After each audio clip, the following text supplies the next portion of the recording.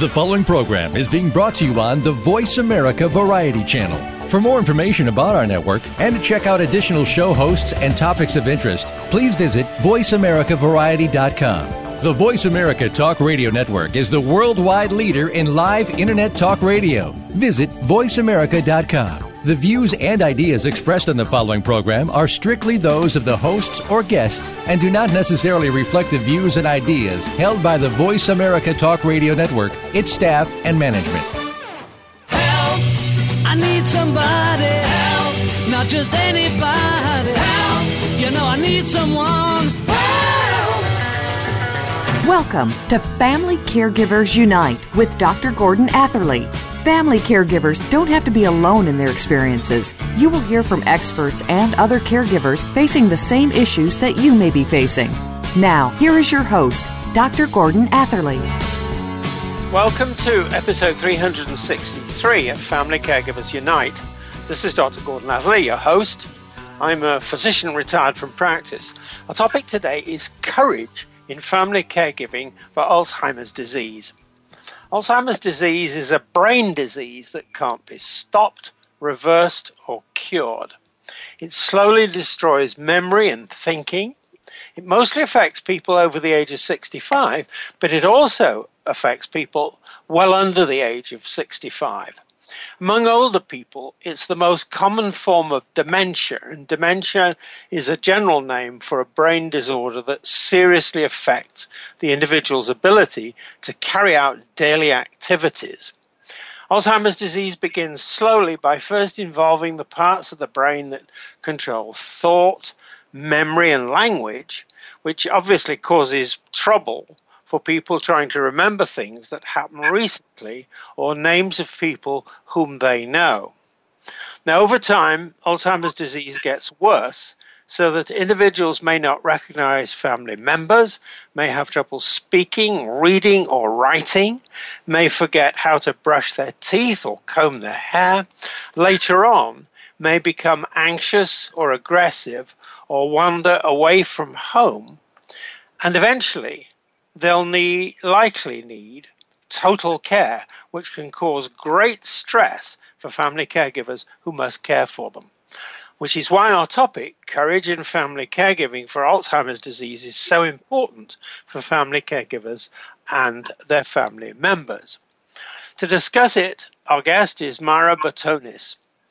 After 29 years in healthcare, working throughout the United States in the senior housing industry, Mara's life and career trajectory was forever changed when a close family member was stricken with Alzheimer's disease.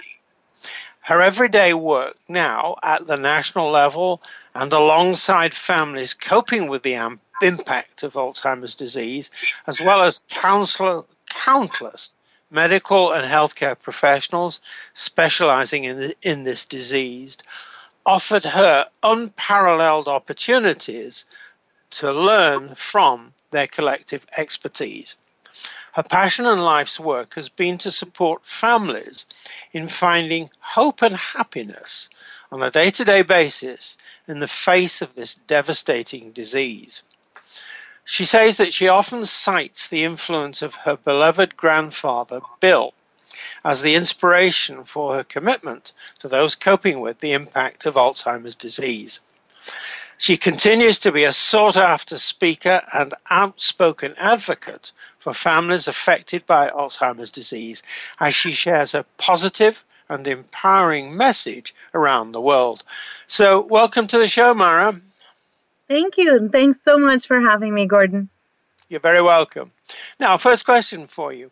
Please tell us some more about your life, your career, your experience as family caregiver for a close family member stricken by Alzheimer's disease. Sure. For me, it started very early. At 14, I volunteered at a nursing home in upstate New York while I was on summer vacation. And being around seniors in all stages of aging, cognitively and physically, was nothing new to me. I continued after I volunteered at that young age to be a certified nursing aide. That's how I worked my way through college. And except for a very brief stint at an ice cream parlor in high school that lasted less than 3 weeks, my entire career, and I'm 44 now, has always been in senior care in some form or fashion. So this is very much my passion and what I've spent my whole life doing, trying to make days of our revered seniors a little bit better and a little bit brighter through quality care. And for me, that really took a personal turn. My parents got divorced when I was a year old. So for my whole life, my paternal influence for over 40 years was my grandfather. And he, a retired general, a dual degreed scholar, a successful person financially and in the real estate world as well. For many was thought of as a hero, and to our family he was certainly that, including his humble aversion to that word at all.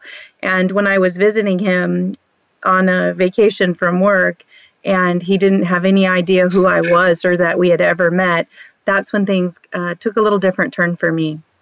Right. Now, please tell us more about what you call your everyday work at the national level, and also alongside families coping with the impact of Alzheimer's disease, such as the impact that it had on you. Mara? Sure. I spent over 15 years with one of the nation's largest providers of senior housing, and in that role, I kind of rose through the ranks, if you will, from an area to a regional to divisional, and then eventually the national director of sales and marketing for memory care. And in the course of executing those duties on an everyday basis, I got to work with some real pioneers in dementia care across the country, from nurses to neurologists, caregiving aides to activity directors, physicians and program directors, memory care specialists, but also folks that were providing successful care at home, the sons and daughters and husbands and wives that are the folks that I spend most of my day with now. And they became my mentors. And I realized that the very best way to help my grandfather was by learning from this huge pool of people how to have a successful day after this diagnosis, and knowing that, as you said in the introduction to our discussion today, we can't alter the outcome. Unfortunately, right now there isn't a cure, but I passionately believe we can improve the journey. And it doesn't mean that we still can't find hope and joy along the way. And that's what I began to dedicate my work life to. Now, your dedication and the insights that you gained for meeting with and talking with at the high level and also with the families, you brought together all of those insights into your book, which is called When Caring Takes Courage, a Guide for Alzheimer's Caregivers. Please tell us about your book. For us, it was really important as I was doing this research, Gordon. One of the things that families really shared with me is that out of all the resources they usually get recommended after diagnosis, they had a hard time reading them. That there was wonderful information contained in a variety of places, different websites, different organizations, and certainly some oft-recommended books. But the challenge was finding the time to paw through that and get out the information they really needed. So I really listened to that feedback an awful lot, and we call ours an interactive guide. It's really, kind of 3 books in one. We've got all of those solutions to get through common caregiving challenges, bathing, dressing, grooming, medication management, toileting, or continence. But then we've also got a section in there about how to keep that connection as meaningful as possible for both the caregiver and the caregivee, and how to create moments that matter when you don't have a lot of time in your day, and you maybe don't have a lot of time left with this person as the disease progresses. And then there's all kinds of Alzheimer's adapted activity ideas. No chapter is over 3 pages long. Everything in there, every best practice that made the cut, and we were very brutal about things being good enough to be a best practice. And that meant that it was widely utilized by families and healthcare professionals. But all those best practices are found in bullets, and they're arranged cookbook style. You don't have to read the book from start to finish. You can just pull it in a non-sequential way based on what challenge you're having in that moment, in that day. Maybe someone won't take their medicine or refuses to bathe or wash up, or maybe you're having a hard time getting them in the car to go to a doctor's appointment. You can just pull right what you need in that moment to get you through the day and have a better experience for both of you. And what you've obviously done is to make a great deal of effort to make the information understandable, and if I can put it this way, also actionable, in the sense that people can do something with it. It's going to be useful to them. Now, first of all, I think I'm right in saying in how I've summarized that back to you, but please tell us a bit more about the way you do that in the book. Well, one of the things that we're really, really passionate about is that there is no one right way to do this. And I say early on, I don't know that I believe there are any experts at Alzheimer's. We don't really know what causes it. We don't know how to cure it. It affects each person so differently. So right from the get-go, I want caregivers to know that as much as they're going to learn about the disease from people that they will consider experts or resources, that will only be as important as the expertise they already possess in terms of knowing the life story and the person that they're caring for. And I think those two things together are what creates the most successful outcomes. Everything they can learn about the disease that's relevant based on the symptoms they're seeing, but also it was important to me that we presented that information in a way that empowers them to tailor it based on their own caregiving successes that I know they're already having and the person that they know better than anybody, the person that they're taking care of and have probably had a front row seat to most of their entire life story. And there had to be a high degree of flexibility. There is no one size fits all. There's no Martha Stewart of memory care. There's no one recipe that we can all follow. So I tried to give them all of the ingredients that they might need, but permission to mix them up any way that they wanted to, so that it came out in a way that best suited them. So that when they read it, they're able to identify the parts that speak to them and the situation they're in and what they're seeing with their family member. That's right, isn't it? Yep, absolutely. Perfectly stated. Right. Now, again, just tell me we've only got a short time before the break, so just tell me very quickly, or maybe give me an example of how you actually do that, a couple of sentences that express that way of speaking to people. Mara? Well, sure. Well, one of the things we do, folks are really familiar with the disease process and the stages of the disease, but we felt like the symptoms are so uniquely experienced that one of the things, and our book's so interactive, we encourage people to tear pages out, write in the book, take them to the physician's appointment. And one of them is a checklist for signs and symptoms. It's got the 50 most commonly cited symptoms of Alzheimer's and dementia. And then the caregiver checks if this is occurring in their loved one or not, and if it happens daily, weekly, monthly, or never. And right from the get-go, that helps them really personalize in a very specific fashion the kind of care and treatment that they're endeavoring to find for their loved one when they have conversations with medical and other healthcare providers. So right from the get-go, we're saying this is an individual with the disease, and we need to treat the individual first before we tackle the symptoms of the disease. Right. And you're using a checklist method to do it. Yeah. Now, on that point, talking of checklists, it's time for us to take a short break. This is where I always say we have to pay the rent, so we'll do that now. This is Dr. Gordon Atherley, and my guest is Mara Batonis. You're listening to Family Caregivers Unite on the Voice America Variety Channel, CJMP 90.1 FM Community Radio, and sharingtheburden.ca. Please stay with us. We will be back.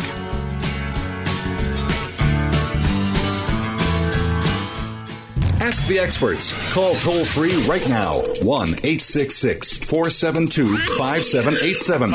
And ask our All-Star team to answer your question. That's 1-866-472-5787. Thank you for calling. VoiceAmerica.com. Follow the Voice America Talk Radio Network on Twitter. We're at Voice America TRN. You'll get the latest fix on what's happening with our shows, this week's featured guests, and general happenings that you should know about at the Voice America Talk Radio Network. Now you don't have to miss anything when you're away from your home or office. Just go to twitter.com/Voice America TRN or follow along with us at Voice America TRN, the Voice America Talk Radio Network. We're on the cutting edge of social media. Can you keep up? For 27 years, KidStar has empowered thousands of kids across the country. And now we have the opportunity to empower children around the world. KidStar is announcing a new radio show called Voyage Earth. Voyage Earth will empower kids from across the world. KidStar has created a Kickstarter campaign just for this new undertaking.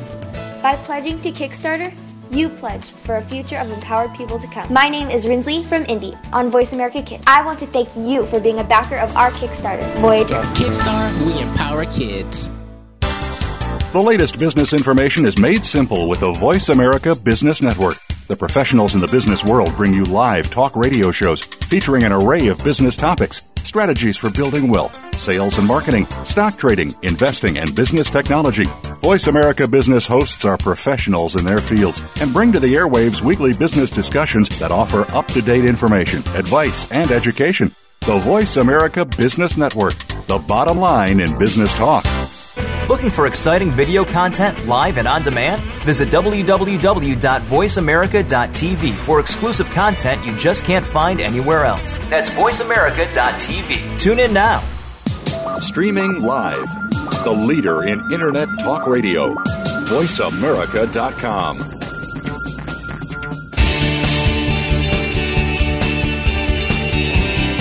You are listening to Family Caregivers Unite with Dr. Gordon Atherley. If you have any questions or comments about our program, please address them by email to docg@familycaregiversunite.org. Now, back to Family Caregivers Unite.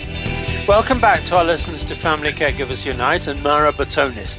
Our topic is courage in family caregiving for Alzheimer's disease. Now, Mara, let's talk about the challenges created by Alzheimer's disease.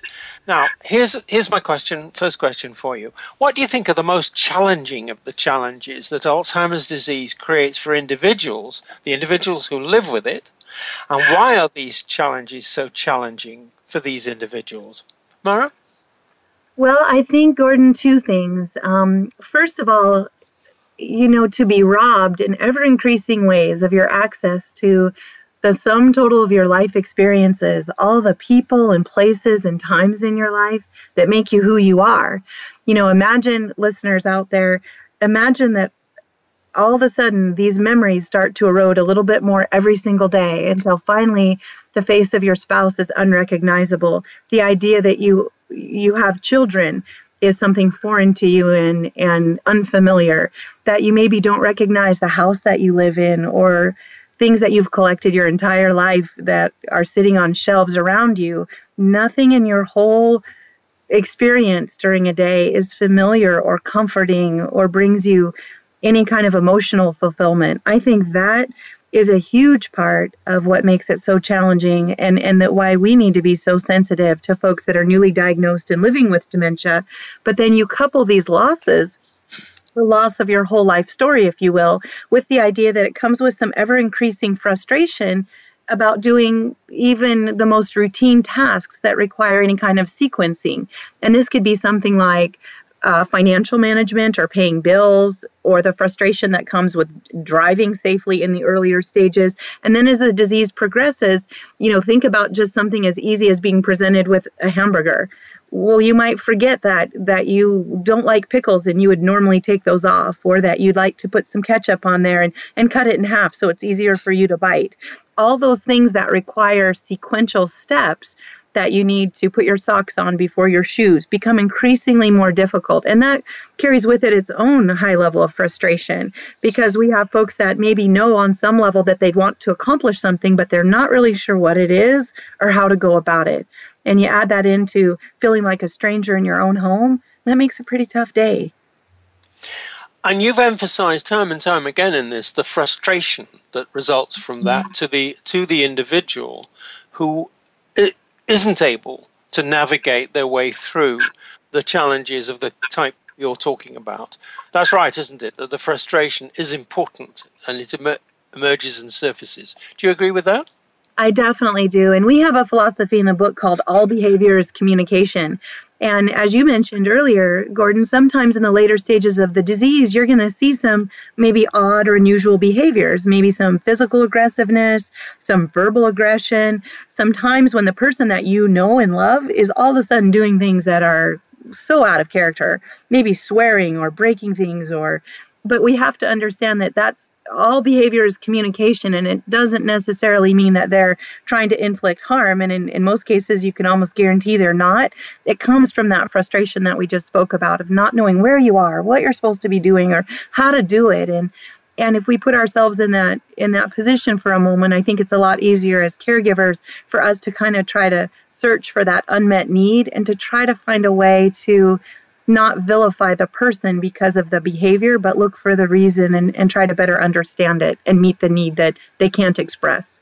Right. Now that takes us to the next question, which is the same format. What do you think are the most challenging of the challenges that Alzheimer's disease creates for the families of individuals who live with these diseases? That is, the individuals have the diseases.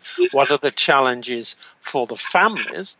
And why are the challenges so challenging? Mara?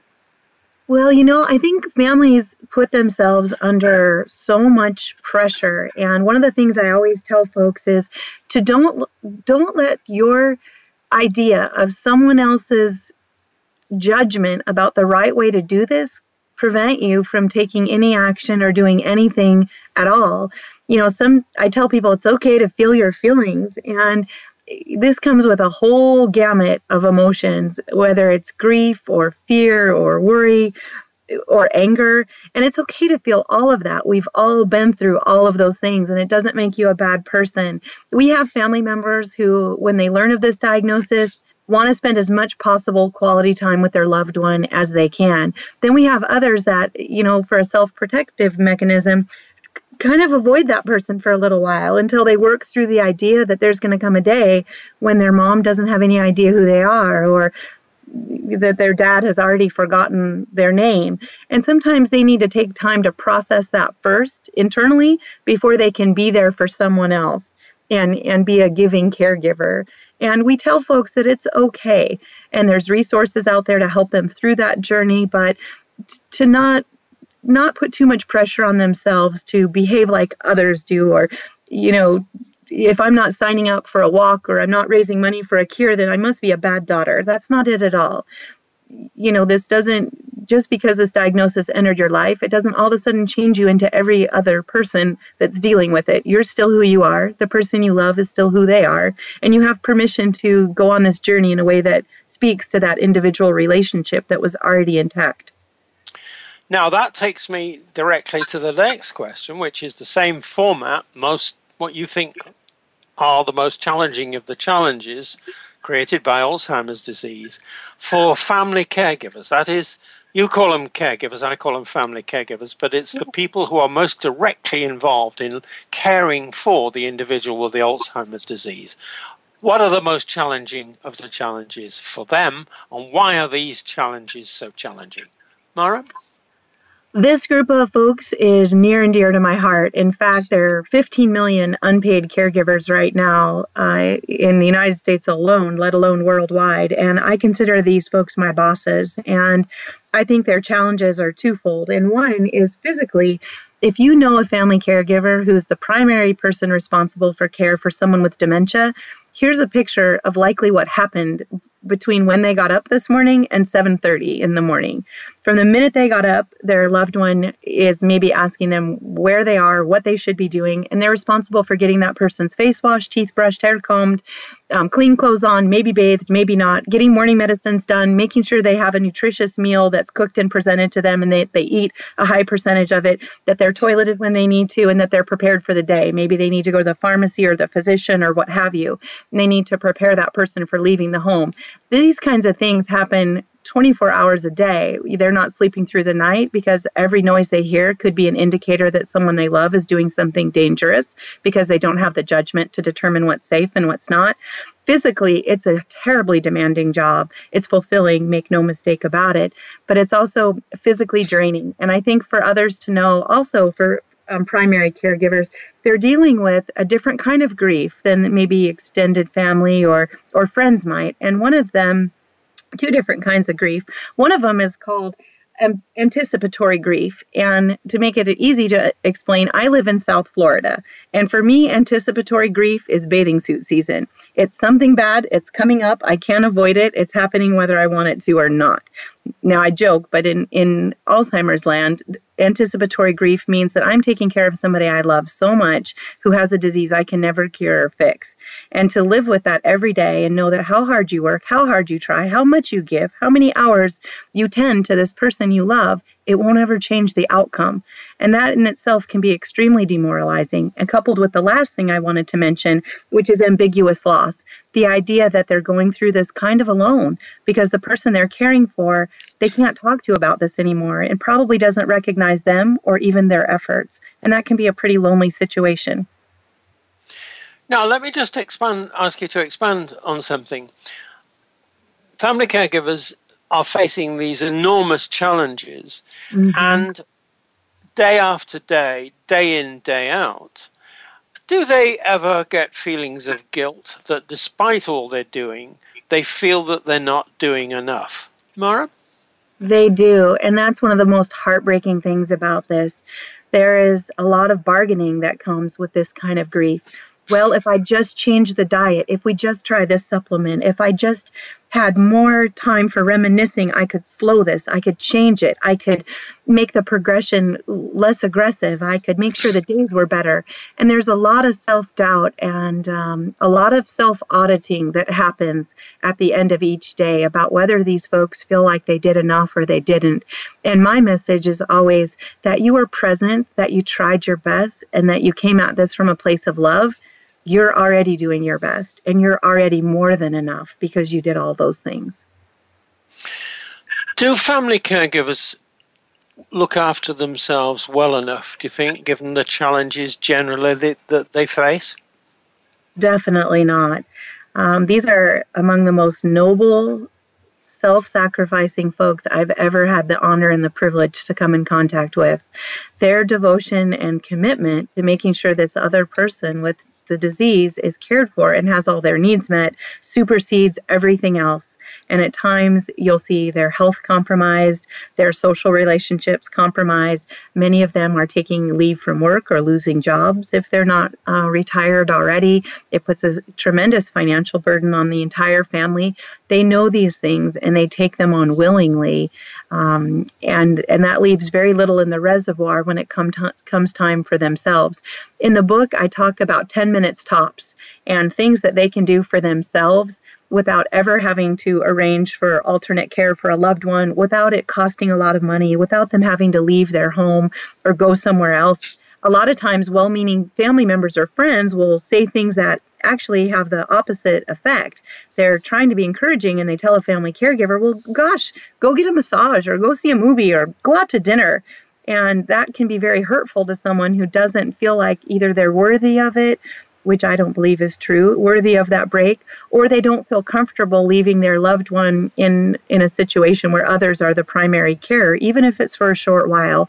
So we talk a lot about if that's how you feel, and I'm not going to try to change anybody's mind, but if that's how you feel, please at least take 10 minutes a day to do something just for you. And we have over 50 solutions about what they can do just without ever, again, leaving their home or spending a lot of money or arranging for a sitter.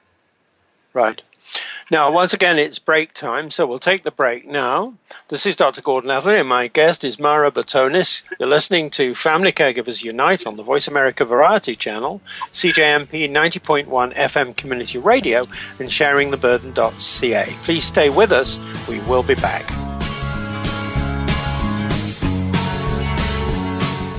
News, opinion, your voice counts. Call toll-free 1-866-472-5787. 1-866-472-5787. VoiceAmerica.com.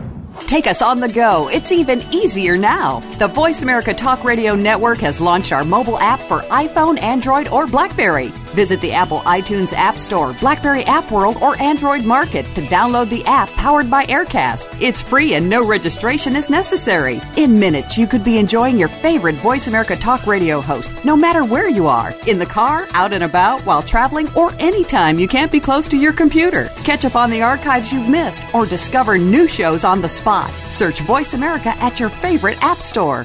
What sets apart VoiceAmerica.tv from the other video content providers on the Internet? choice and flexibility means that you can host your video content live or on demand on the main VoiceAmerica.tv channels through your own branded media player or your own private TV channel. We support multiple media formats, so all of your video content can be in one place. We offer a number of advertising and video packages. For more information, visit VoiceAmerica.tv. If you think you've seen online TV like this before, let us surprise you. These days, everyone is looking for information on staying young, healthy, and fit. The Voice America Health and Wellness Network is here to help you on your quest to better health and a better you. We talk about everything from diet, fitness, and aging to substance abuse, personal growth, mental health, and much more. Learn from our experts who cover health and wellness from traditional and holistic perspectives. Tune in to the Voice America Health and Wellness Network. Healthy living starts here. The Internet's #1 talk station. #1 talk station. VoiceAmerica.com.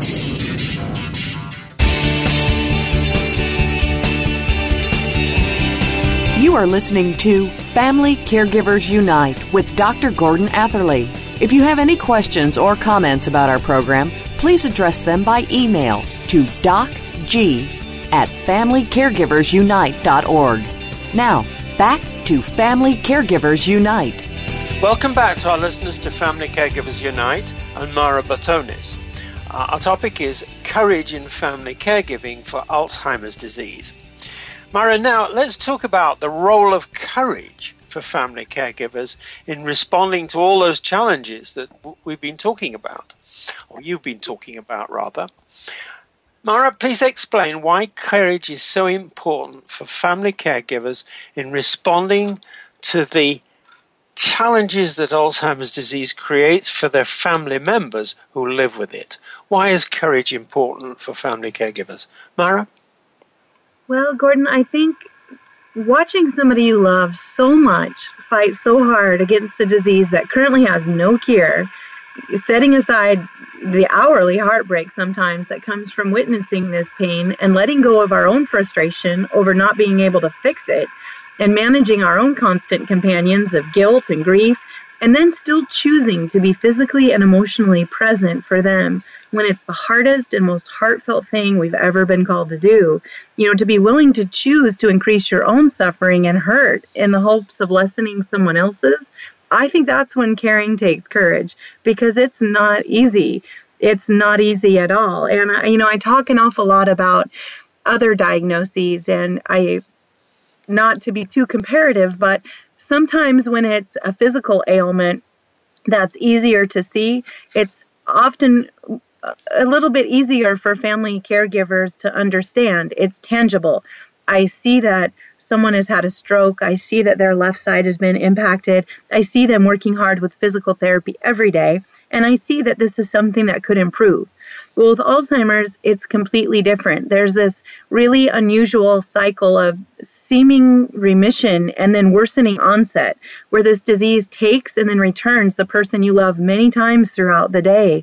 They look physically like the exact same person that you've known and loved forever, and sometimes they'll be able to carry on a coherent conversation with you and even have some wonderful long-term memory and recall. And then just moments later, they retreat into this fog of confusion that we lose them to. And I say it's a wonderfully heartbreaking cycle because as painful as that is, the one good thing about this disease is every once in a while, in the most unexpected ways, you get the person you love back again. And sometimes it's an expression. Sometimes it's simply them touching your hand and giving you a nod as if they recognize who you are and why you're there. And sometimes that's a pretty big deal to folks like us, and it gives us the strength that we need to keep going because we may not have other signs that the person that we love is still there and that our relationship is still accessible in some way to them. And I think that takes courage to be in that situation every day and not to give up. Now, thank you. Again, same question. Please explain why courage is so important for family caregivers in responding to the challenges that Alzheimer's disease creates for the family caregivers themselves. Courage for family caregivers about themselves. Mara? Well, I think it takes a lot of courage for families to face the impact of this disease. A lot of times you hear hear about families in denial, sometimes for years. Well, that's just forgetfulness. Well, that's just a part of aging. Well, she doesn't do it all the time. Or, the last time I see him, he sounded fine. We have all these ways of rationalizing or explaining away the signs and symptoms we're seeing. And I think sometimes we lose really precious time doing that. So I'm asking families to be more courageous in identifying when they see things that are not normal. That's worthy of a proactive conversation with the person you love, with their healthcare providers, with their medical professionals. Dementia is not a normal, healthy part of aging. In fact, it's not at all. So when you're starting to see things that don't sound right, it's worthy of exploring that. And I ask folks for the courage to face those things head on and to be unafraid to have those conversations. Now, just because you are seeing signs and symptoms of dementia, I also want to let our listeners know it doesn't always mean an automatic preliminary diagnosis of an incurable disease like Alzheimer's. Gordon, as you mentioned in the intro, dementia is an umbrella term that it covers many things, and sometimes they're very reversible and treatable. For example, if somebody's dehydrated or, believe it or not, malnourished, if their appetite is decreased significantly, they're not taking enough nutrition in, if they have a urinary tract infection, if there are recent changes to medication that are contraindicating each other. So I want them to have the courage to notice these things, to say them out loud when they're seeing these symptoms, and to take action, and to bring it up to the person that they're seeing these early signs and symptoms to, and to call in the reinforcements, I like to say, which are, like I said, the health and medical professionals that deal with these things every day. Because if it's treatable, if it's reversible, if it's explainable, then let's fix it when we can. And if it's not, I think families should know that too. For us, when we found out about my grandfather, what courage looked like for us is we wanted to hang tightly onto every single memory and experience we could. So we began journaling our visits with our grandfather, the stories that he would tell us. We even began tape recording questions, and we'd ask him, tell me about when you first met Grandma and you knew that you were in love. Tell me a little bit about your career and what was most important to you when you served in the Air Force. What was that like? And sometimes really easier questions when those became more difficult. Tell me about this picture of you and your parents. This looks like a great, happy day. Tell me what you remember about that. So courage can be a lot of things. It can be in the pursuit of a diagnosis. It can be also taking some control back of, if it is Alzheimer's and it's progressive and it's non-curable, then what can you do to protect and preserve as many parts of that person that you love for themselves, for you, and for future generations now that you do know that. But what's not courageous is explaining it away and not doing anything at all. And that's an easier place to live in the beginning, but it has very negative ramifications later. Now, just talking about the first basic point you made, which was noticing that things are, I'm going to use the phrase, going wrong. That is, there are changes which don't seem normal. And you're urging family caregivers to take note of those, discuss those things with the individual with the Alzheimer's disease where possible, and also with healthcare professionals and family doctors and people like that. So in other words, and this is a secondary question, really that places the family caregiver as being the kind of eyes and ears in the family for the individual who is living with and deteriorating with Alzheimer's disease. Is that right?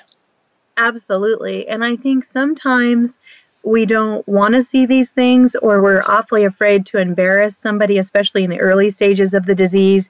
So we notice those things, but it doesn't go any further. Maybe, for example, if your mother was always, pretty particular about her appearance, and on your last couple of visits, you noticed she was wearing the same outfit and maybe doesn't wash her hair as often, or maybe your dad on the way to drive to the post office to mail a package gets lost, but explains it that, I just had a lot on my mind, or what have you. Little things like this. If you notice food past its expiration dates in the fridge, I'm oversimplifying this, but those things are worthy of a conversation, and you're exactly right about the eyes and the ears.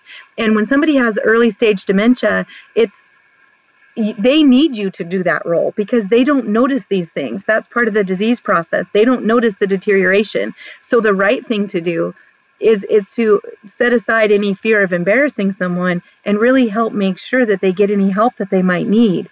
That's what love and courage looks like, is doing something that you know is right, even when at first it may be unpopular.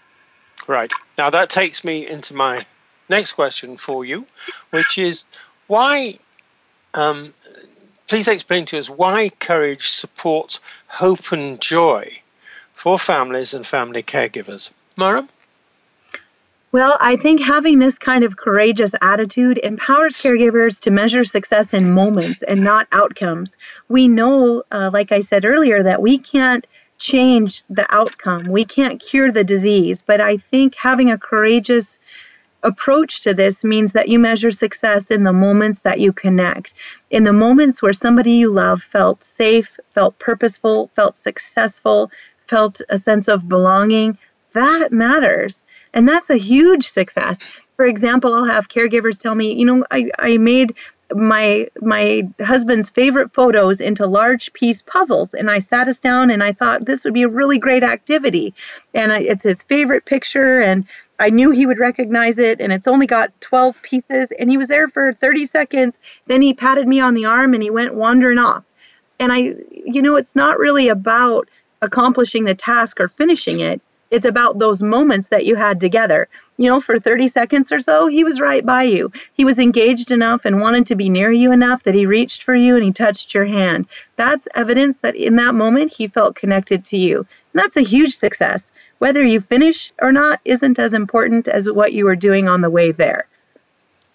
I think that, if I can just say this to you, that picture of moments of connection, moments, they're not moments of the start of permanent change, but they're moments of capturing something of immense value, because that it's possible at all is hopeful and joyful, isn't it? Absolutely. When somebody starts rhythmically tapping their knee, even though they don't remember the name of the song or the band that played it or any of the words, there's some part of their soul that is nourished and enriched by the music.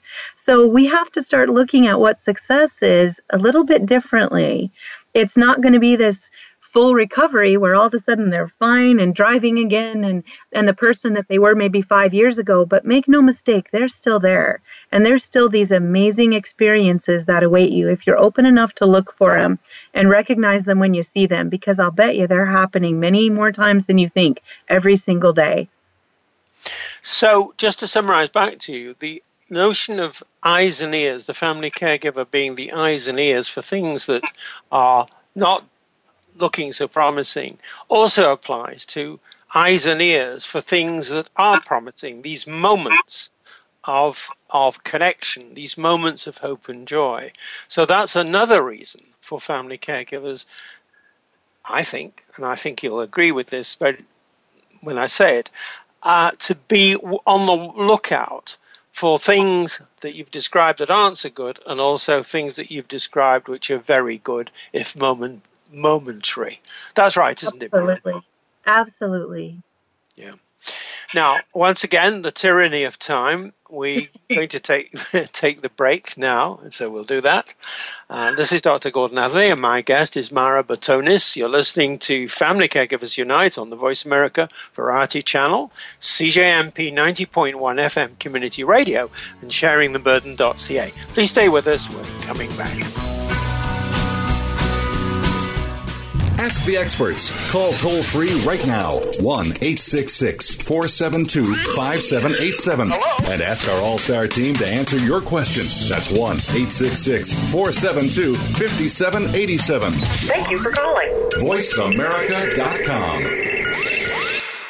Have you become a member yet? Sign up now to become a member of Voice America. It's always free and easy. Plus, you get to take advantage of some great member benefits. Get unlimited access to millions of hours of on-demand content across all of our channels. Keep track of your favorite episodes, shows, and hosts in your own customizable library. Find out what shows you might be interested in based on your favorites. Plus, you get insider access with our newsletter. Membership gives you more. Sign up at voiceamerica.com and click register at the top right. Tune in to the Voice America Variety channel on the Voice America Talk Radio Network. Voice America Variety broadcasts a diverse array of topics, reaching a global community. Our experts come from all walks of life, and the topics they discuss are everything from current events, arts and entertainment, leadership, parenting, relationships, self-improvement, career advice, and a variety of other topics. Check us out today. You're sure to find something of interest. Voice America Variety. Talk on today's hot topics. Stimulating talk gets those synapses in the brain firing really fast. All the time. The number one internet talk station where your opinion counts. VoiceAmerica.com. You are listening to Family Caregivers Unite with Dr. Gordon Atherley. If you have any questions or comments about our program, please address them by email to docg@familycaregiversunite.org. Now, back to Family Caregivers Unite. Welcome back to our listeners to Family Caregivers Unite and Mara Batonis. Our topic is courage in family caregiving for Alzheimer's disease. Mara, now let's talk about what more you would like to do and see done to improve support for family caregivers with family members living with Alzheimer's disease. So, Mara, first question, what more would you like to do to improve the support? Mara? Well, we are always working on making sure that not only needed resources are out there, but that they're accessible in a format and in a way that caregivers can take advantage of. For us, there is a ton of work to be done, from reimbursing family caregivers for the care they're providing to expanding healthcare coverage for the added healthcare stress and diagnoses that are experienced when you are a primary caregiver for someone else and its impact on your health, social support and programs, scholarships for respite programs, and better family leave from employers. There's often, I think, two things. One is maybe a disconnect between the programs that are out there right now and caregivers' overall knowledge of where to find these things and where to learn more about them. And then the other thing is, again, we need an expansion of so many of these things. So the call to action, I think, for listeners is twofold. One, the way that we can all get involved, and some statistics most recently from the Alzheimer's Association's Facts and Figures report in 2014 talks about maybe 1 in 5 persons over age 85 being impacted by Alzheimer's and dementia. We know it's the 6th leading cause of death worldwide. And one of the things I'd like to encourage folks to do, if this hasn't visited your family, if it hasn't impacted a neighbor or a friend yet, I'm sorry to say it probably will sometime in your lifetime touch somebody that you know or that you love. So call your local legislators, call your government and community resources, and let them know that you feel that there need to be more programs available in your area to support these family members. On my end, I work very closely with the National Dementia Action Alliance here in the United States. And one thing that our work group does is look at utilization and access, which is taking a funnel to all these websites and phone numbers and organizations and books and people and places that are available to caregivers, and kind of paring it down into more of a manageable Cliff Notes type of a scenario where families can more easily find what it is that they're looking for without having to do a ton of homework with time that they just don't have. Right. So we're working really hard on that. Now, what more would you like to see done and by whom to improve support for family members living with Alzheimer's disease, and for the families and the family caregivers? You've already talked about politicians, I think, implicitly, if not explicitly. Who else and what else and where else would you like to see things done? I think within the healthcare community, there are so many organizations doing a phenomenal job of this already, but it's not as universal as an approach as it could be. And one of the things that I'd like to see a lot more of is what I call biography-based care. And what that means is that whenever possible, your life story is incorporated into your daily care. For example, if you're someone who worked the night shift your whole life, then maybe the reason you're being combative about taking a shower in the morning is because you never in your whole life did that. If you're somebody who is disrobing, and I'm using an extreme example, maybe it's because your usual attire was pants with an elastic waistband and some slip-on shoes and a cardigan sweater and a polo shirt. And that was what was most comfortable to you. So when I don't take the time as your caregiver to know what you like to eat, what you like to dress like, how you like to spend your day, what things were your routine, as simple as what shaving cream did you like to use and what brand of toothpaste do you like the taste of best, I'm probably not only going to encounter more difficulty in providing care, which makes my job harder, but it's also going to impact the quality of life that someone with dementia is experiencing. So that biography or person-centered care, I think, is critical for successful outcomes and for more meaningful moments. A lot of healthcare communities are doing a phenomenal job of that already, but it's far from universal, and we need a global effort to teach other organizations and caregivers how to use those approaches and techniques in a way that doesn't cost them so much in training that they can't afford to do it, and that is easily replicable from shift to shift and location to location, so that it's a more standardized method. And there's a lot of work being done already about that, but we have a long way to go still. Right. Now, a different type of question. What's your message for family caregivers who've recently learned that a family member will have to live with Alzheimer's disease for the rest of their lives? Mara? I think the first thing is that sadly, you're not alone. And that although the experiences for you and for the person you love are uniquely your own, that because there are right now when you're listening to this, there are 15 million unpaid caregivers providing daily support to somebody with Alzheimer's and dementia in just the United States alone, not even counting the entire globe. So what that means is although your experiences are going to be uniquely your own, you are among a community, a camaraderie of caregivers. And please reach out and know that you can learn from their triumphs and their tears, and that there's probably not anything that you're going to go through that we haven't already been through. So take advantage of folks that are on this journey at the same pace you are, folks that have been there and traveled it and walked in these footsteps before you. And then when you're ready and when enough time has passed and you feel like you can give back, then reach behind you and help others who are just starting a journey that you've already been on.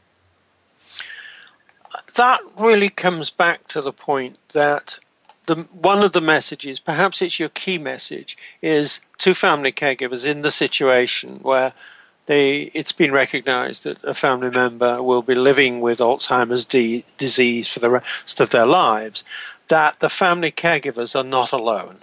No. That's your message, isn't it? Very much so. And from our website to our Facebook page, we've just created a careful community where folks can share their stories and give advice to one another and reach out when they need to simply anonymously read and learn that way when they're not ready to share anything. But there's a fellowship that's available to them whenever they want it. And one other thing I've learned that's important to family caregivers, and I've learned it from this show, is, and you've mentioned this already earlier on in the episode, information that's actually understandable, information that's useful to them, and information that they can trust. And so that's part of the service, I believe, that you're offering and that you're advocating for. Am I right in interpreting you that way?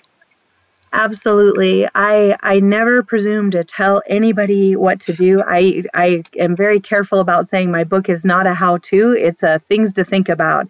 I empower every caregiver on this journey to do their own research, ask their own questions, and at the end, make the decision that they feel is the best possible one, because nobody knows what they're going through but them. And there isn't anybody else that has a better vantage point or a better perspective to make the best possible choice than they do. So to trust their instincts a little bit more, because I believe that they have a lot of the answers already. Right. Now, unfortunately, we've come to the end of this very, very important episode, Mara. So thank you. And thank you for sharing with us your experience, your insights, and you've been careful about the way you define advice. You're giving people ideas, information that they need to think about rather than telling them what to do. All I can say to you is all success to you in this work, because it matters, as you've said, to more and more people. More and more of us, whether we like the thought or not, are going to be involved. And therefore, the work that you and people like you are doing is fundamental to our society. Now, I want to say thank you to our listeners. And I also want to mention something that fits in and resonates with something, Mara, you also suggested. See, with Family Caregivers Unite, we're starting a new research project called Qualitative Research. Basically, the thing is to find out what our listeners think about important topics, such as the one we've just been listening to. And what it will involve is getting people to call in, and we will record their thoughts. And that seems to me one of the ways in which we can go forward and help you with biography-based care. Now, that isn't a question, will you or won't you? That's just me saying I'm extremely interested in what you're doing. I think it's very, very important. And I would like to encourage our listeners to email us to get, if they're interested in this particular approach or they want to get more involved. Absolutely. Every voice matters, and I hope many of the listeners that you just invited to participate do so, because it's your voices that shape our future work. So I'm very, very keenly interested in their thoughts. Right on. Now, we're at the end, so I'm going to say that our next episode will be Creative Arts, Breathing Life into Caring for Alzheimer's Disease. Please join us, same time, same spot on the internet. Talk to you then. Thank you again for joining us this week for Family Caregivers Unite with your host, Dr. Gordon Atherley. Please tune in again next Tuesday at 10 a.m. Pacific Time, 1 p.m. Eastern Time on the Voice America Variety Channel. And until then, we hope our program will help make the coming week easier and more hopeful. And I do appreciate you being around. Thanks again for listening to the preceding program, brought to you on the Voice America Variety Channel. For more information about our network and to check out additional show hosts and topics of interest, please visit voiceamericavariety.com. The Voice America Talk Radio Network is the worldwide leader in live Internet talk radio. Visit voiceamerica.com. The views and ideas expressed on the preceding program are strictly those of the hosts or guests and do not necessarily reflect the views and ideas held by Voice America Talk Radio Network, its staff, and management.